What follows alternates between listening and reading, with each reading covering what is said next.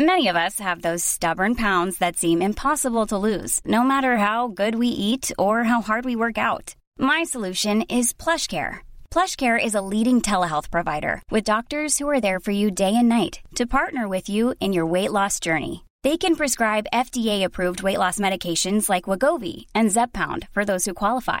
Plus, they accept most insurance plans. To get started, visit plushcare.com/weightloss. That's plushcare.com/weightloss. Mom deserves the best, and there's no better place to shop for Mother's Day than Whole Foods Market. They're your destination for unbeatable savings, from premium gifts to show-stopping flowers and irresistible desserts. Start by saving 33% with Prime on all body care and candles. Then get a 15-stem bunch of tulips for just $9.99 each with Prime. Round out Mom's menu with festive rosé, irresistible berry chantilly cake, and more special treats. Come celebrate Mother's Day at Whole Foods Market. Mary redeemed a $50,000 cash prize playing Chumba Casino this year. I was only playing for fun, so winning this was a dream come true. Chumba Casino is America's #1 social casino experience. It's serious fun. With over 80 casino-style games to choose from, you too could win life-changing amounts of cash. Be like Mary. Log on to ChumbaCasino.com and give them a whirl. That's ChumbaCasino.com. No purchase necessary. Void where prohibited by law. 18+. Terms and conditions apply. See website for details. The voice in the preceding commercial was not the actual voice of a winner. Salute e salve e benvenuti alla Storia d'Italia. Come promesso, rilascio oggi il terzo episodio premium Restitutor Orbis.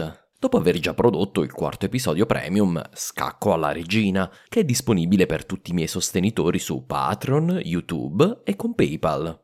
Questo episodio conclude la storia di Aureliano in un crescendo di trionfi che porterà l'impero quasi fuori dalle sabbie mobili della crisi del III secolo. La tragedia di Aureliano sta tutta in quel quasi. Se non ricordate più la storia precedente, vi consiglio di riascoltare l'episodio 32, il primo in lirico, e l'episodio 58, Manus ad Ferrum. Se una volta terminato volete continuare questa storia, non posso che consigliarvi il mio libro dedicato alla crisi del III secolo, Per un pugno di barbari, ma penso che questo lo sappiate già. Ma ora bando alle ciance. C'è un ordine mondiale da restaurare?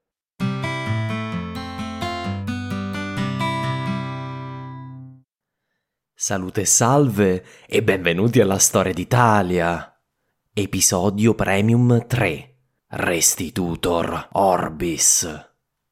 Nel primo illirico abbiamo assistito alla rivoluzione che ha estromesso l'aristocrazia italiana dal governo dell'impero, mettendola nelle mani di una cerchia di ufficiali di estrazione illirica, duri soldati di professione, spesso di origini molto umili.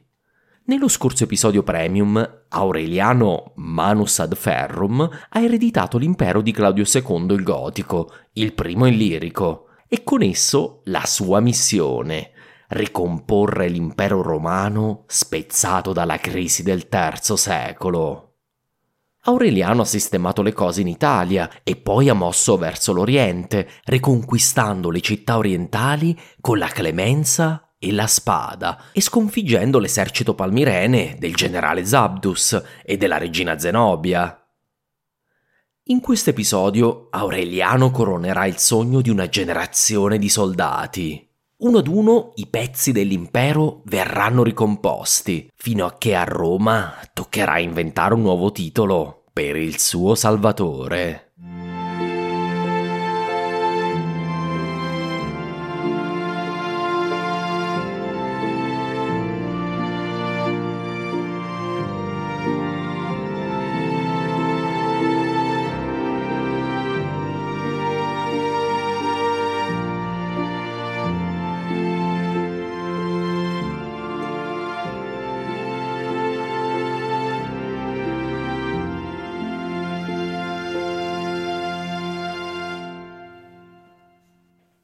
Aureliano attese in Siria l'arrivo di rinforzi, in modo da essere certo di dover compiere il viaggio verso il deserto di Palmira una volta sola e con forze soverchianti. Quando si sentì pronto, Aureliano raccolse i suoi e giunse a Palmira, forse aspettandosi che la città si arrendesse immediatamente. Ma Palmira era cresciuta in una vera capitale imperiale e decise che non era ancora arrivato il momento di arrendersi. Zenobia inviò un messaggio sprezzante alla richiesta di resa di Aureliano. Da Zenobia, regina d'Oriente, ad Aureliano Augusto. Chiedete la mia resa come se non sapeste che Cleopatra preferì morire da regina piuttosto che rimanere in vita. Mi immagino Aureliano accartocciare il messaggio di Zenobia e digrignare i denti.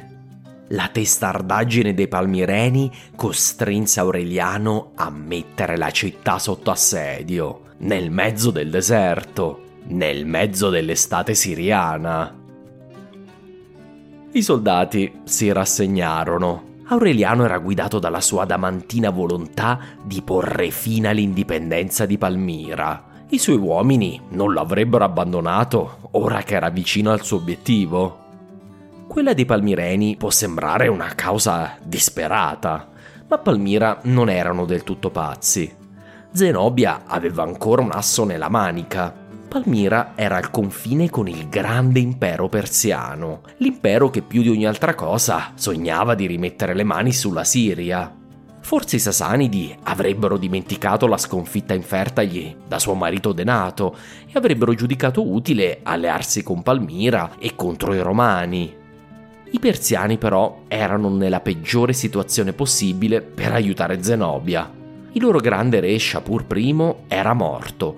Si trattava proprio del grande re che aveva più volte umiliato i Romani, giungendo a catturare un imperatore sul campo di battaglia. I suoi eredi erano impegnati in una lotta di potere per decidere quale delle sue numerose discendenze sarebbe diventata la stabile casa regnante dell'Iran. In questo frangente i persiani non erano interessati ad una guerra contro Roma. Zenobia fu frustrata dalla risposta persiana, ma non c'era molto che potesse fare al riguardo. Oppure no? Zenobia decise di rischiare tutto, tentando l'impossibile: superare il blocco delle legioni e viaggiare a Ctesifonte per perorare la sua causa con gli iraniani in persona. La regina riuscì a sgattaiolare fuori da Palmira e sul dorso del suo più veloce cammello iniziò il duro viaggio verso la Mesopotamia.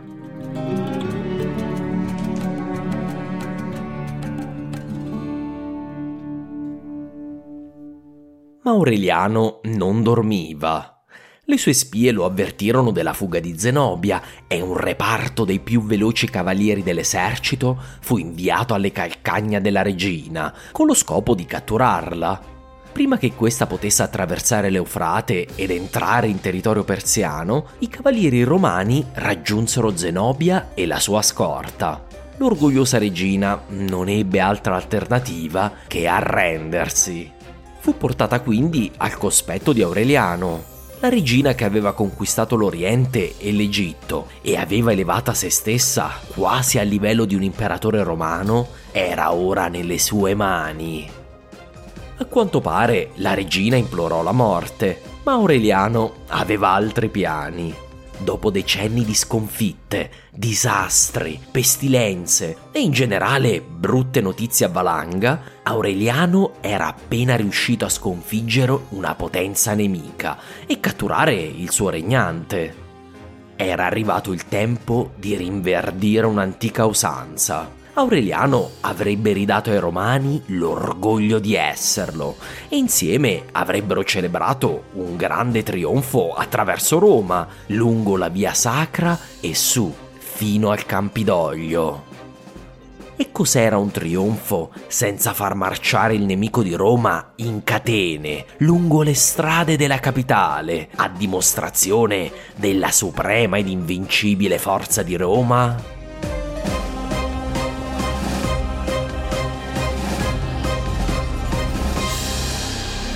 Dentro Palmira filtrò la notizia che Zenobia era nelle mani di Aureliano. I magnati della città si scontrarono tra di loro su cosa fare.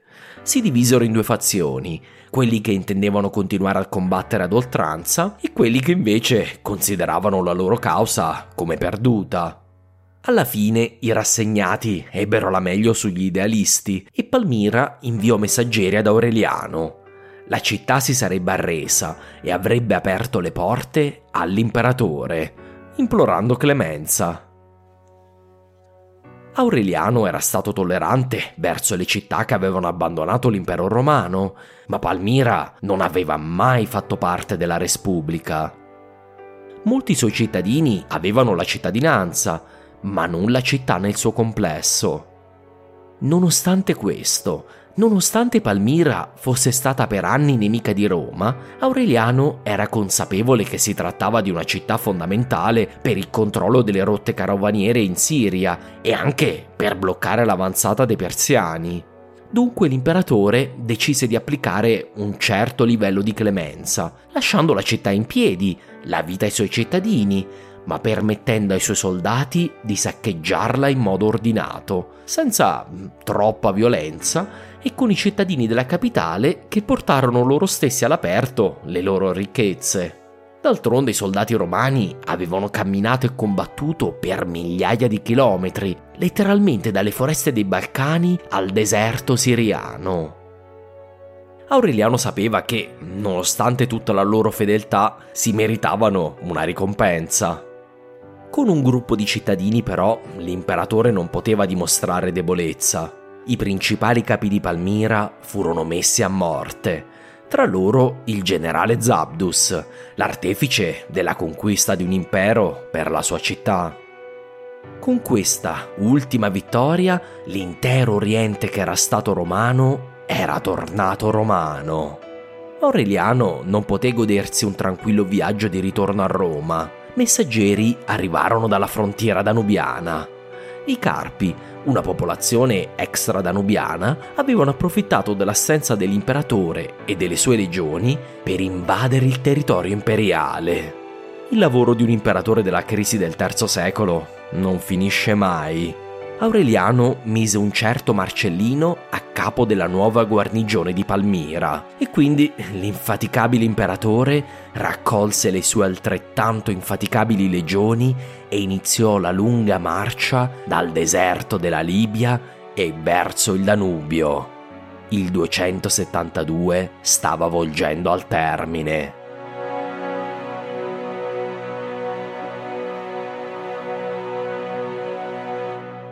With the Lucky Land Slots, you can get lucky just about anywhere. This is your captain speaking. We've got clear runway and the weather's fine, but we're just going to circle up here a while and get lucky. No, nothing like that. It's just these cash prizes add up quick. So I suggest you sit back, keep your tray table upright, and start getting lucky. Play for free at LuckyLandSlots.com. Are you feeling lucky? No purchase necessary. Void where prohibited by law. 18 plus terms and conditions apply. See website for details. Appena l'esercito di Aureliano scomparve all'orizzonte, i magnati di Palmira iniziarono a rimpiangere l'indipendenza perduta. Palmira non aveva mai fatto formalmente parte dell'impero romano. Se non potevano riavere un impero, almeno rivolevano indietro il loro regno. Decisero di utilizzare come candidato al trono il più giovane dei figli di Zenobia, ancora un bebè in sostanza.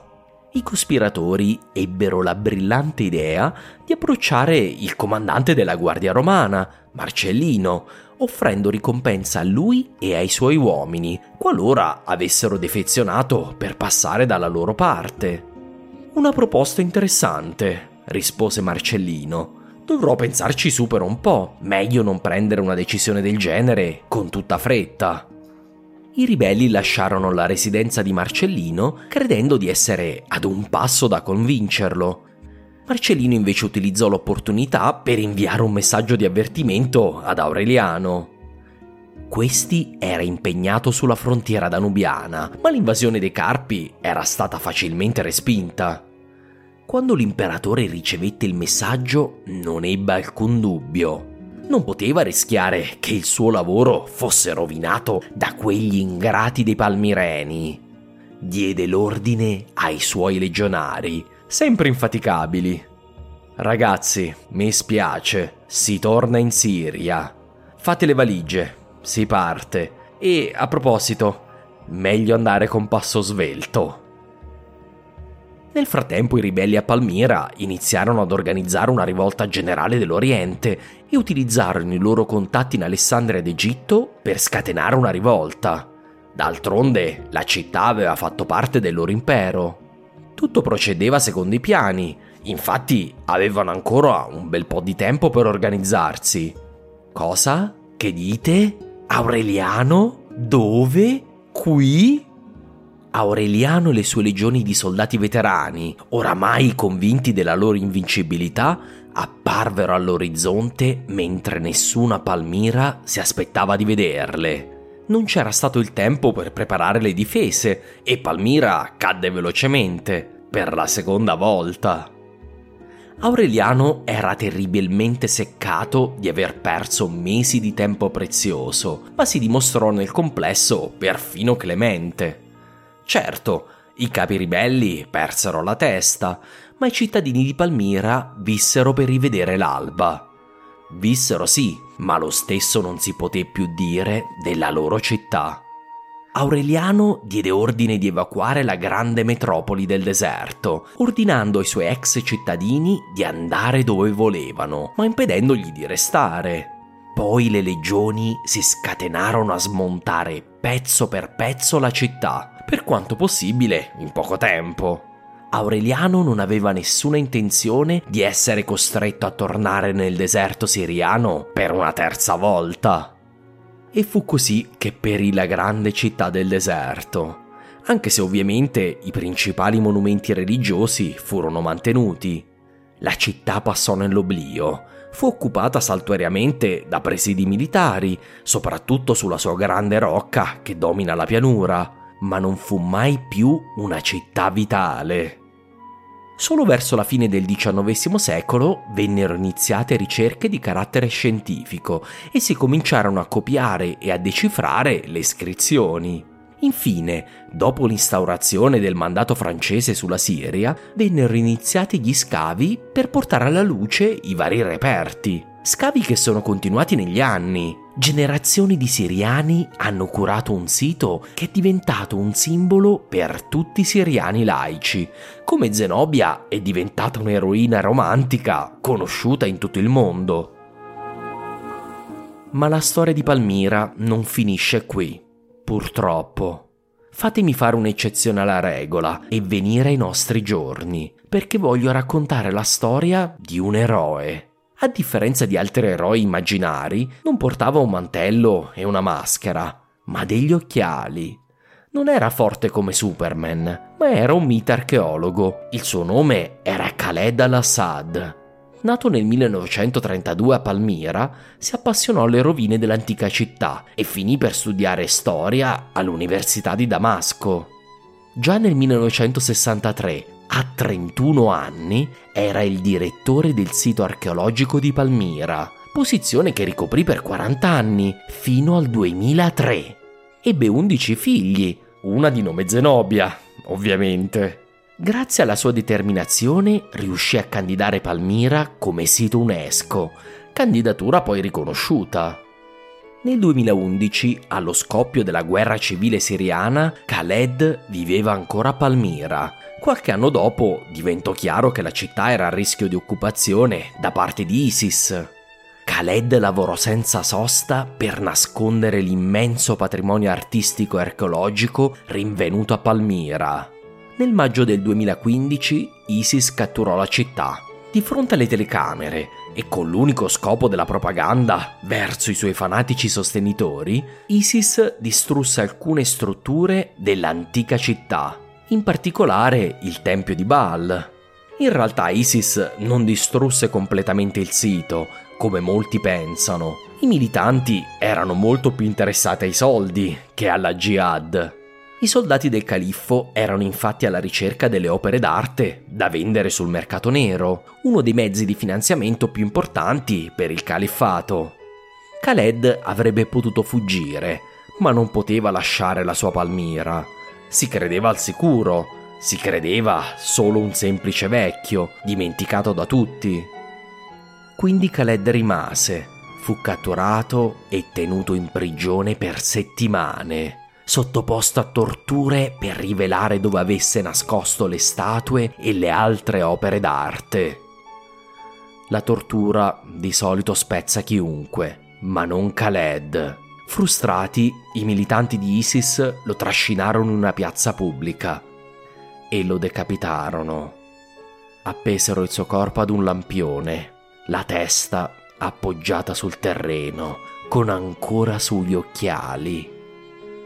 Sul corpo solo un cartello, con scritto apostata. Come sappiamo in questo podcast, forse non potevano fargli un complimento migliore. Grazie all'impegno di Khaled, il grosso dei reperti di Palmira è rimasto in salvo. La città è stata infine liberata dalle truppe governative, poi persa, poi riconquistata di nuovo. Per fortuna, nonostante diversi danni, il grosso delle rovine è ancora in piedi e aspetta solamente che un po' di pace torni in Siria. Quando ci sarà, mi sono preso un impegno: visitarle. Non aspetterò che qualche altro idiota con il fucile mi privi dell'opportunità per altri anni ancora.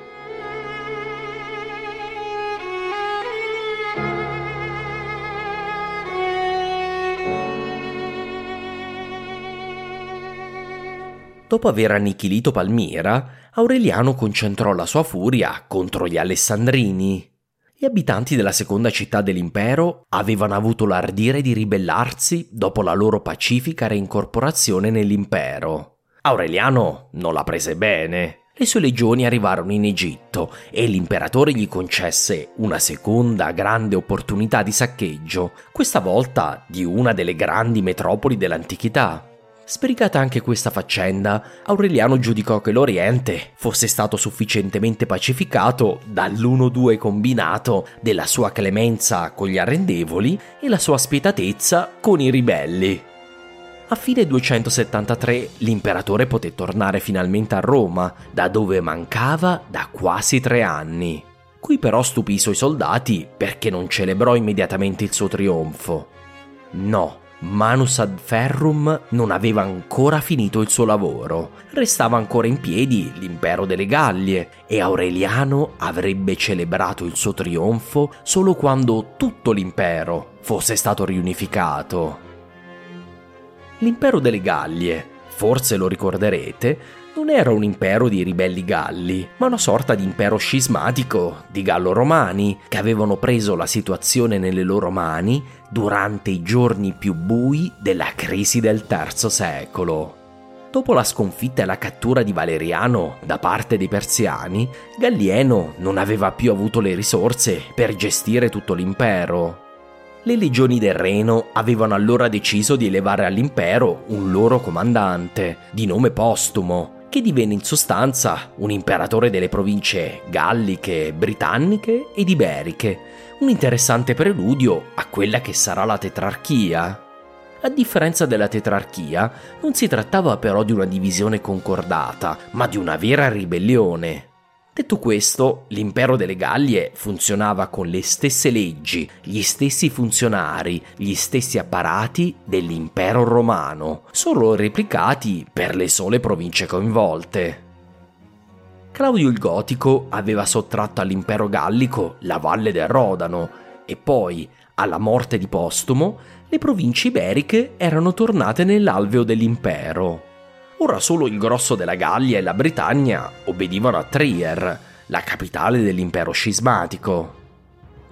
Qui, dopo la morte di Postumo, ci fu una rapida successione di imperatori delle Gallie.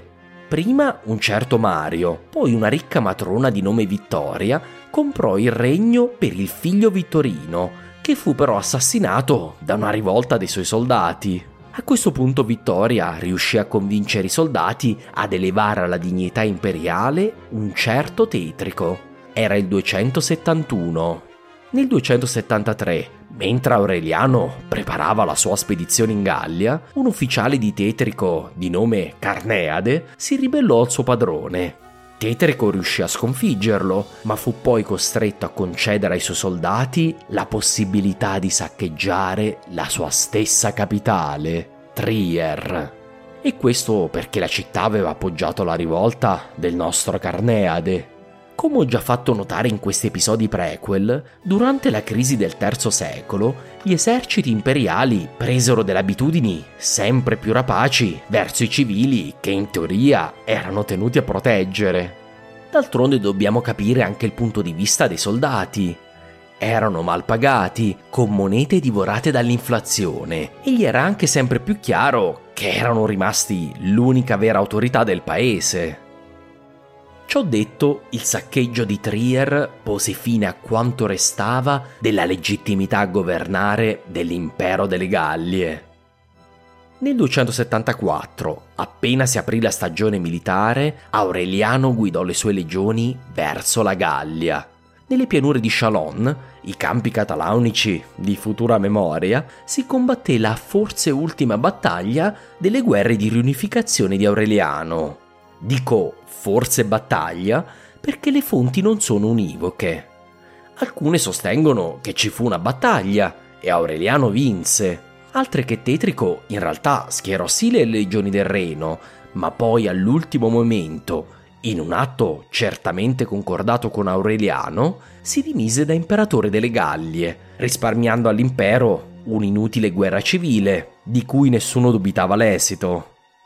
Grazie a questa resa avrebbe ottenuto salva la vita. Questa è la mia versione preferita, anche perché ci sono tracce che Tetrico sopravvisse e che ebbe altri ruoli al servizio dell'impero riunificato di Aureliano. Anche le Gallie e la Britannia furono così reincorporate nell'impero. Aureliano trattò la Gallia come aveva trattato l'Oriente.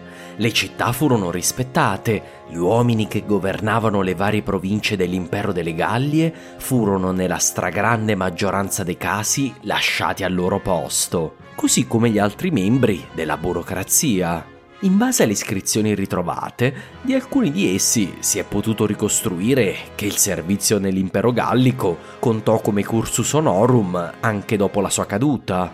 Questo minimizzò il malcontento dei nuovi ritrovati sudditi.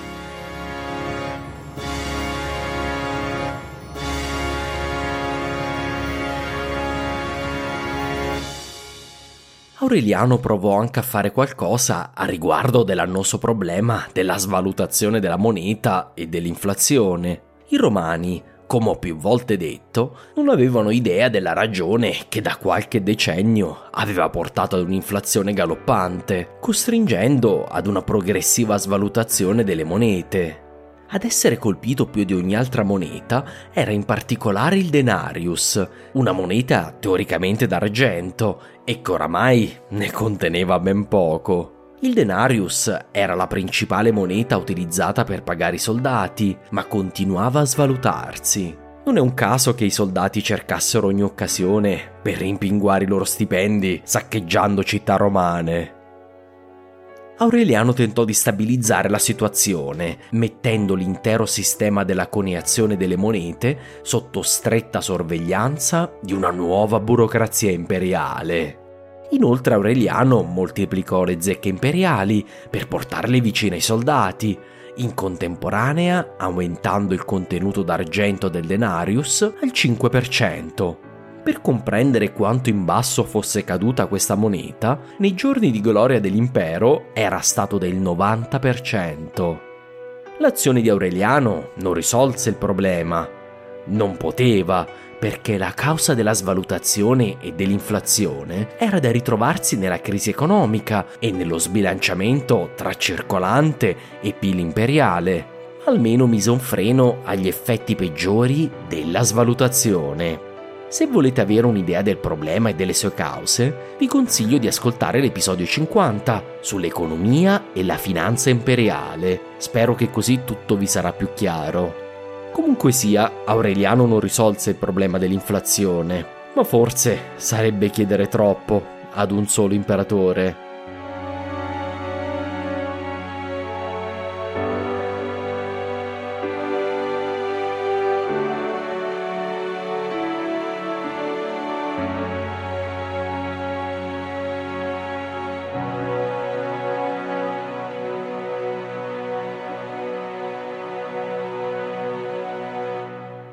Nel 274 Aureliano poté tornare finalmente a Roma, carico di prigionieri e di ricchezze raccolte in tutto il mondo. Il nostro umile soldato dell'Illirico era riuscito nell'impossibile, ovvero riunificare tutto l'impero dal Vallo di Adriano all'Eufrate. Era arrivato il tempo di celebrare la migliore notizia che l'impero avesse avuto da generazioni con il più romano degli eventi, un grandioso trionfo. Negli ultimi decenni i romani avevano avuto ben poco da festeggiare, mentre il loro impero senza fine sembrava decisamente destinato al cestino della storia. Era arrivato il momento di celebrare quindi le buone notizie con una festa a lungo attesa. E fu così che i romani poterono assieparsi nelle strade della capitale per vedere sfilare i soldati delle loro nuovamente invincibili legioni che si portavano dietro le ricchezze dell'Oriente e una grande regina in catene, quello che non era riuscito neanche ad Ottaviano Augusto, che si era dovuto accontentare di un ritratto della sua Cleopatra. Sulla sommità del Campidoglio, Aureliano non poté non sentirsi quel giorno come un vero dio, come tanti trionfatori prima di lui, sentimento aiutato dal nuovo ed inedito titolo che il Senato, riconoscente, aveva voluto dedicargli. Aureliano sarebbe stato da allora riconosciuto come il Restitutor Orbis, il restauratore dell'ordine mondiale. Un titolo altisonante? Certo. Un titolo immeritato? Certamente no. Aureliano aveva davvero restaurato l'ordine mondiale, con Roma in cima e tutti gli altri ai suoi piedi.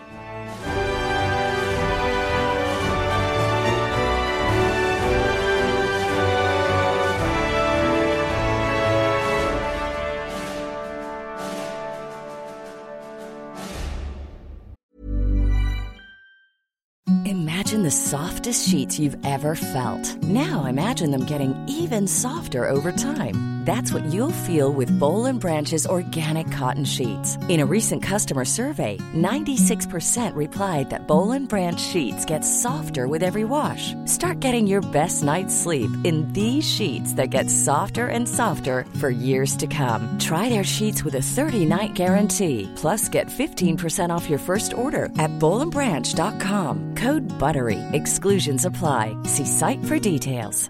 Quality sleep is essential. That's why the Sleep Number Smart Bed is designed for your ever-evolving sleep needs. Need a bed that's firmer or softer on either side? Helps you sleep at a comfortable temperature? Sleep Number Smart Beds let you individualize your comfort, so you sleep better together. J.D. Power ranks Sleep Number number 1 in customer satisfaction with mattresses purchased in-store. And now, save 40% on the Sleep Number Limited Edition Smart Bed for a limited time. For J.D. Power 2023 award information, visit jdpower.com/awards. Only at Sleep Number stores or sleepnumber.com.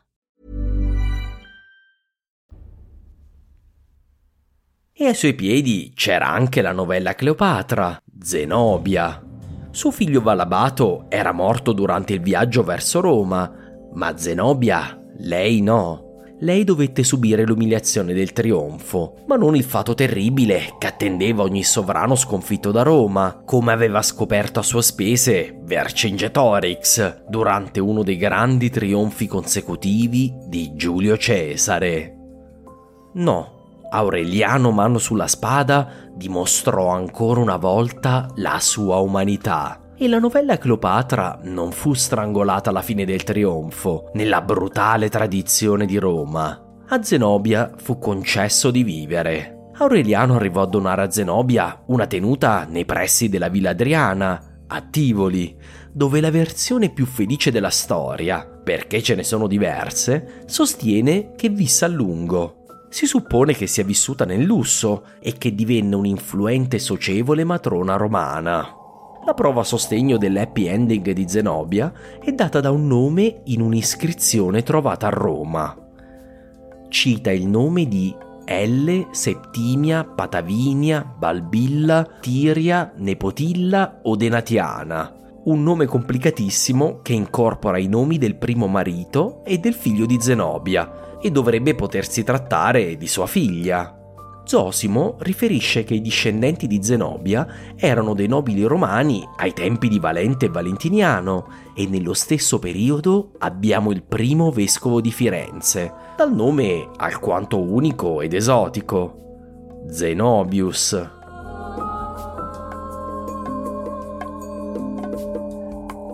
Aureliano aveva trionfato sui suoi nemici. A parte qualche difficoltà iniziale, il suo regno era stato una lista infinita di vittorie su ogni fronte.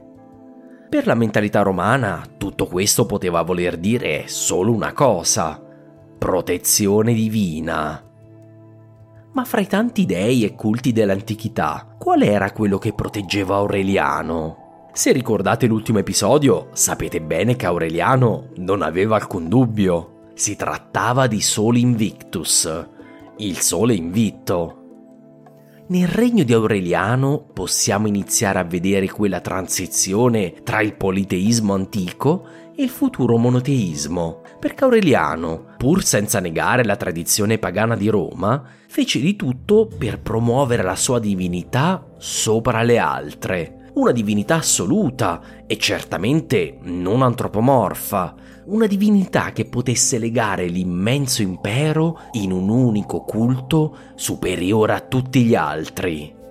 Un dio, un impero, un imperatore. A tal fine Aureliano riformò completamente il culto romano di Sol, elevando il dio del sole ad una delle divinità principali dell'impero. In precedenza, i preti di Sol erano stati semplicemente sacerdoti e tendevano ad appartenere ai ranghi inferiori della società romana, mentre ora furono elevati al grado di pontefici, membri del nuovo collegio dei pontefici di Sol, istituito da Aureliano. Ogni pontefice di Sol sarebbe diventato un membro dell'elite senatoriale, indicando che il sacerdozio di Sol era ora altamente prestigioso. Aureliano istituì dei giochi in onore del dio Sole, da tenersi ogni 4 anni, dal 274 in poi, proprio come le Olimpiadi. Infine, forse la cosa che avrà più impatto per il futuro, Aureliano fissò nel calendario romano la data da dedicare a Sol Invictus. Il 25 dicembre era da sempre un giorno legato al culto di Sol. Si tratta del giorno in cui il sole torna ad alzarsi nel cielo, invitto dalle tenebre invernali. Aureliano fece del 25 dicembre una delle feste più importanti dell'anno, celebrando la prima data con l'inaugurazione di un nuovo grande tempio dedicato a Sol, proprio il 25 dicembre del 274. I Romani adorarono da subito la loro nuova festa del dio Sole e immagino sapete bene dove questa storia va a finire. Tra qualche decennio arriverà l'editto di Milano di Costantino, ma questo non segnerà la fine del 25 dicembre come culto di Sol Invictus, visto che la prima data scelta dalla Chiesa cristiana per celebrare il Natale fu il 6 gennaio. Verso la fine del IV secolo, la Chiesa decise che sarebbe stato meglio sopprimere la festività di Sol, ma questa era troppo popolare per poterla semplicemente cancellare. I Romani volevano continuare a festeggiare. La Chiesa quindi decise di spostare la celebrazione del Natale dal 6 gennaio al 25 dicembre, per farla coincidere con il giorno di Sol Invictus, lasciando il 6 gennaio come data dell'Epifania. Era nato il nostro Natale.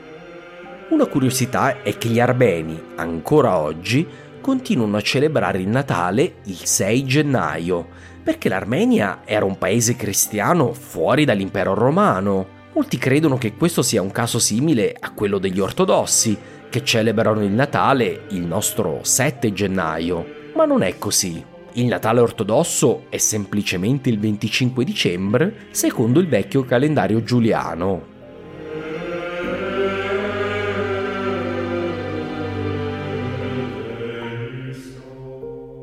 Per Aureliano c'era però un ultimo lavoro incompiuto, un'ultima umiliazione da cancellare. dopo la sua disastrosa sconfitta in Siria, l'imperatore Valeriano era stato catturato da Shapur, portato in catena a Ctesifonte e ricoperto di umiliazioni da re dei re, almeno fino a quando gli era stato concesso di morire. Storie provenienti dall'Oriente sostenevano che il suo corpo imbalsamato era ancora custodito nella sala del trono dei Sassanidi, anche se non è certo che questo sia vero. Comunque sia, i romani non avevano dimenticato e non avevano perdonato. Aureliano intendeva vendicare il padre di Gallieno e l'umiliazione di Roma. E fu così che, nella primavera del 275, Aureliano si mise in marcia per l'Oriente, determinato ad un nuovo viaggio verso la Siria e poi ancora oltre, fino alla Mesopotamia. Ma la crisi del III secolo e la maledizione che sembra sospesa sopra l'impero dei Romani non era stata ancora superata del tutto. Aureliano non andrà infatti più lontano della Tracia.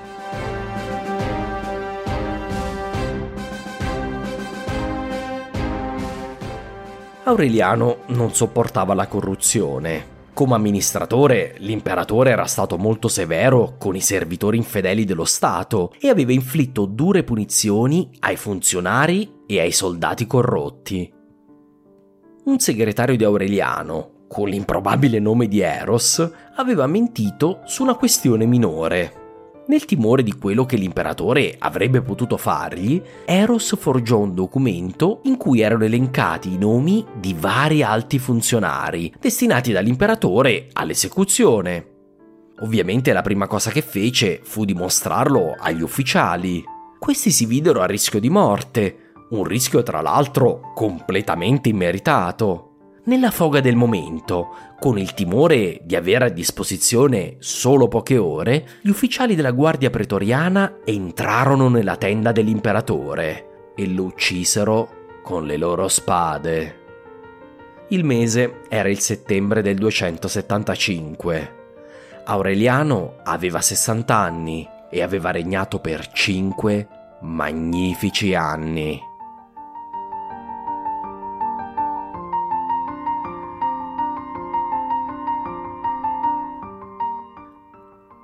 Penso sia un vero peccato che la cosa per la quale Aureliano è più conosciuto siano le mura di Roma, città che da secoli non aveva avuto bisogno di protezione.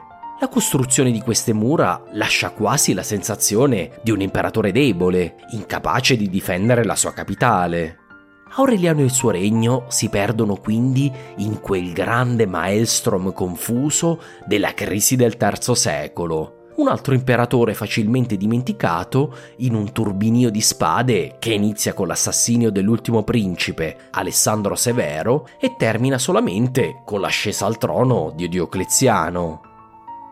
Con questi 3 episodi premium spero di aver dimostrato come la ripresa imperiale dal nadir delle fortune romane fosse già iniziata ben prima dell'arrivo sulla scena di Diocleziano, un imperatore sicuramente fondamentale per la storia romana. Claudio II il Gotico e Aureliano erano riusciti in 7 anni ad invertire la spirale discendente dell'impero, riunificandolo, iniziando a lenire le ferite all'economia romana e trovando un nuovo protettore divino per l'impero, una divinità protomonoteistica che anticipa il futuro tardo imperiale dell'impero romano cristianizzato.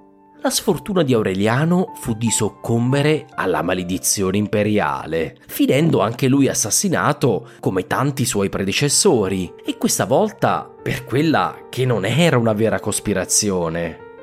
Forse fu vittima di quel nodo gordiano imperiale che nessuno riusciva a sciogliere. L'imperatore era oramai visto sempre meno come una carica civile e sempre più come il comandante dell'esercito mobile imperiale. Ma l'imperatore poteva essere in un solo posto allo stesso tempo. Come poteva mantenere il controllo su un impero che aveva bisogno dell'imperatore in ogni teatro di guerra dell'impero?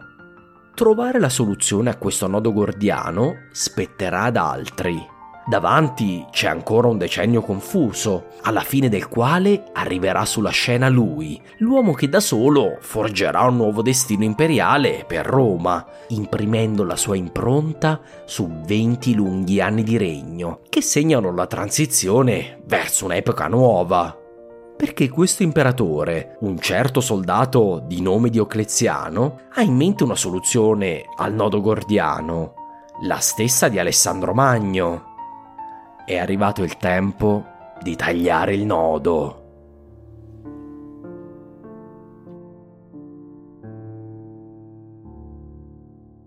Spero vi sia piaciuta questa storia.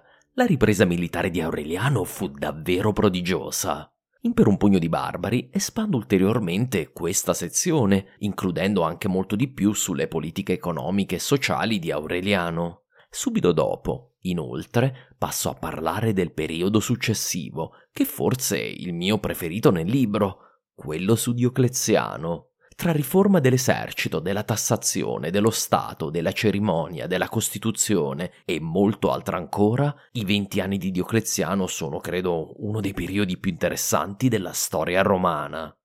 Per ora io torno al lavoro sul VI secolo. C'è un nuovo regno di cui parlare e un nuovo cast di personaggi da introdurre. Autari, Agilulf, Gregorio Magno, Teodolinda. Prima della fine del secolo abbiamo ancora da divertirci. Alla prossima puntata!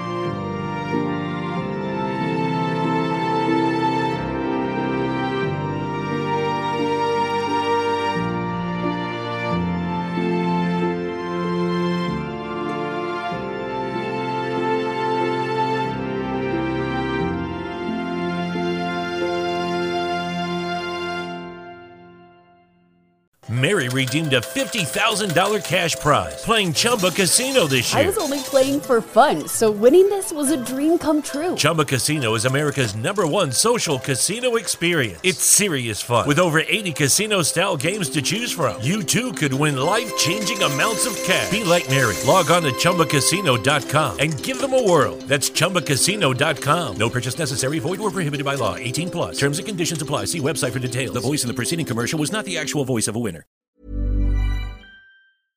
Flexibility is great. That's why there's yoga. Flexibility for your insurance coverage is great too. That's why there's United Healthcare Insurance Plans. Underwritten by Golden Rule Insurance Company, United Healthcare Insurance Plans offer flexible, budget-friendly coverage for medical, vision, dental, and more. One of these plans may be right for you if you're, say, between jobs, coming off your parents' plan, turning a side hustle into a full hustle, or even missed open enrollment. Want more flexibility? Find out more about United Healthcare Insurance Plans at uh1.com. Mom deserves the best, and there's no better place to shop for Mother's Day than Whole Foods Market. They're your destination for unbeatable savings, from premium gifts to show-stopping flowers and irresistible desserts. Start by saving 33% with Prime on all body care and candles. Then get a 15-stem bunch of tulips for just $9.99 each with Prime. Round out Mom's menu with festive rosé, irresistible berry chantilly cake, and more special treats. Come celebrate Mother's Day at Whole Foods Market.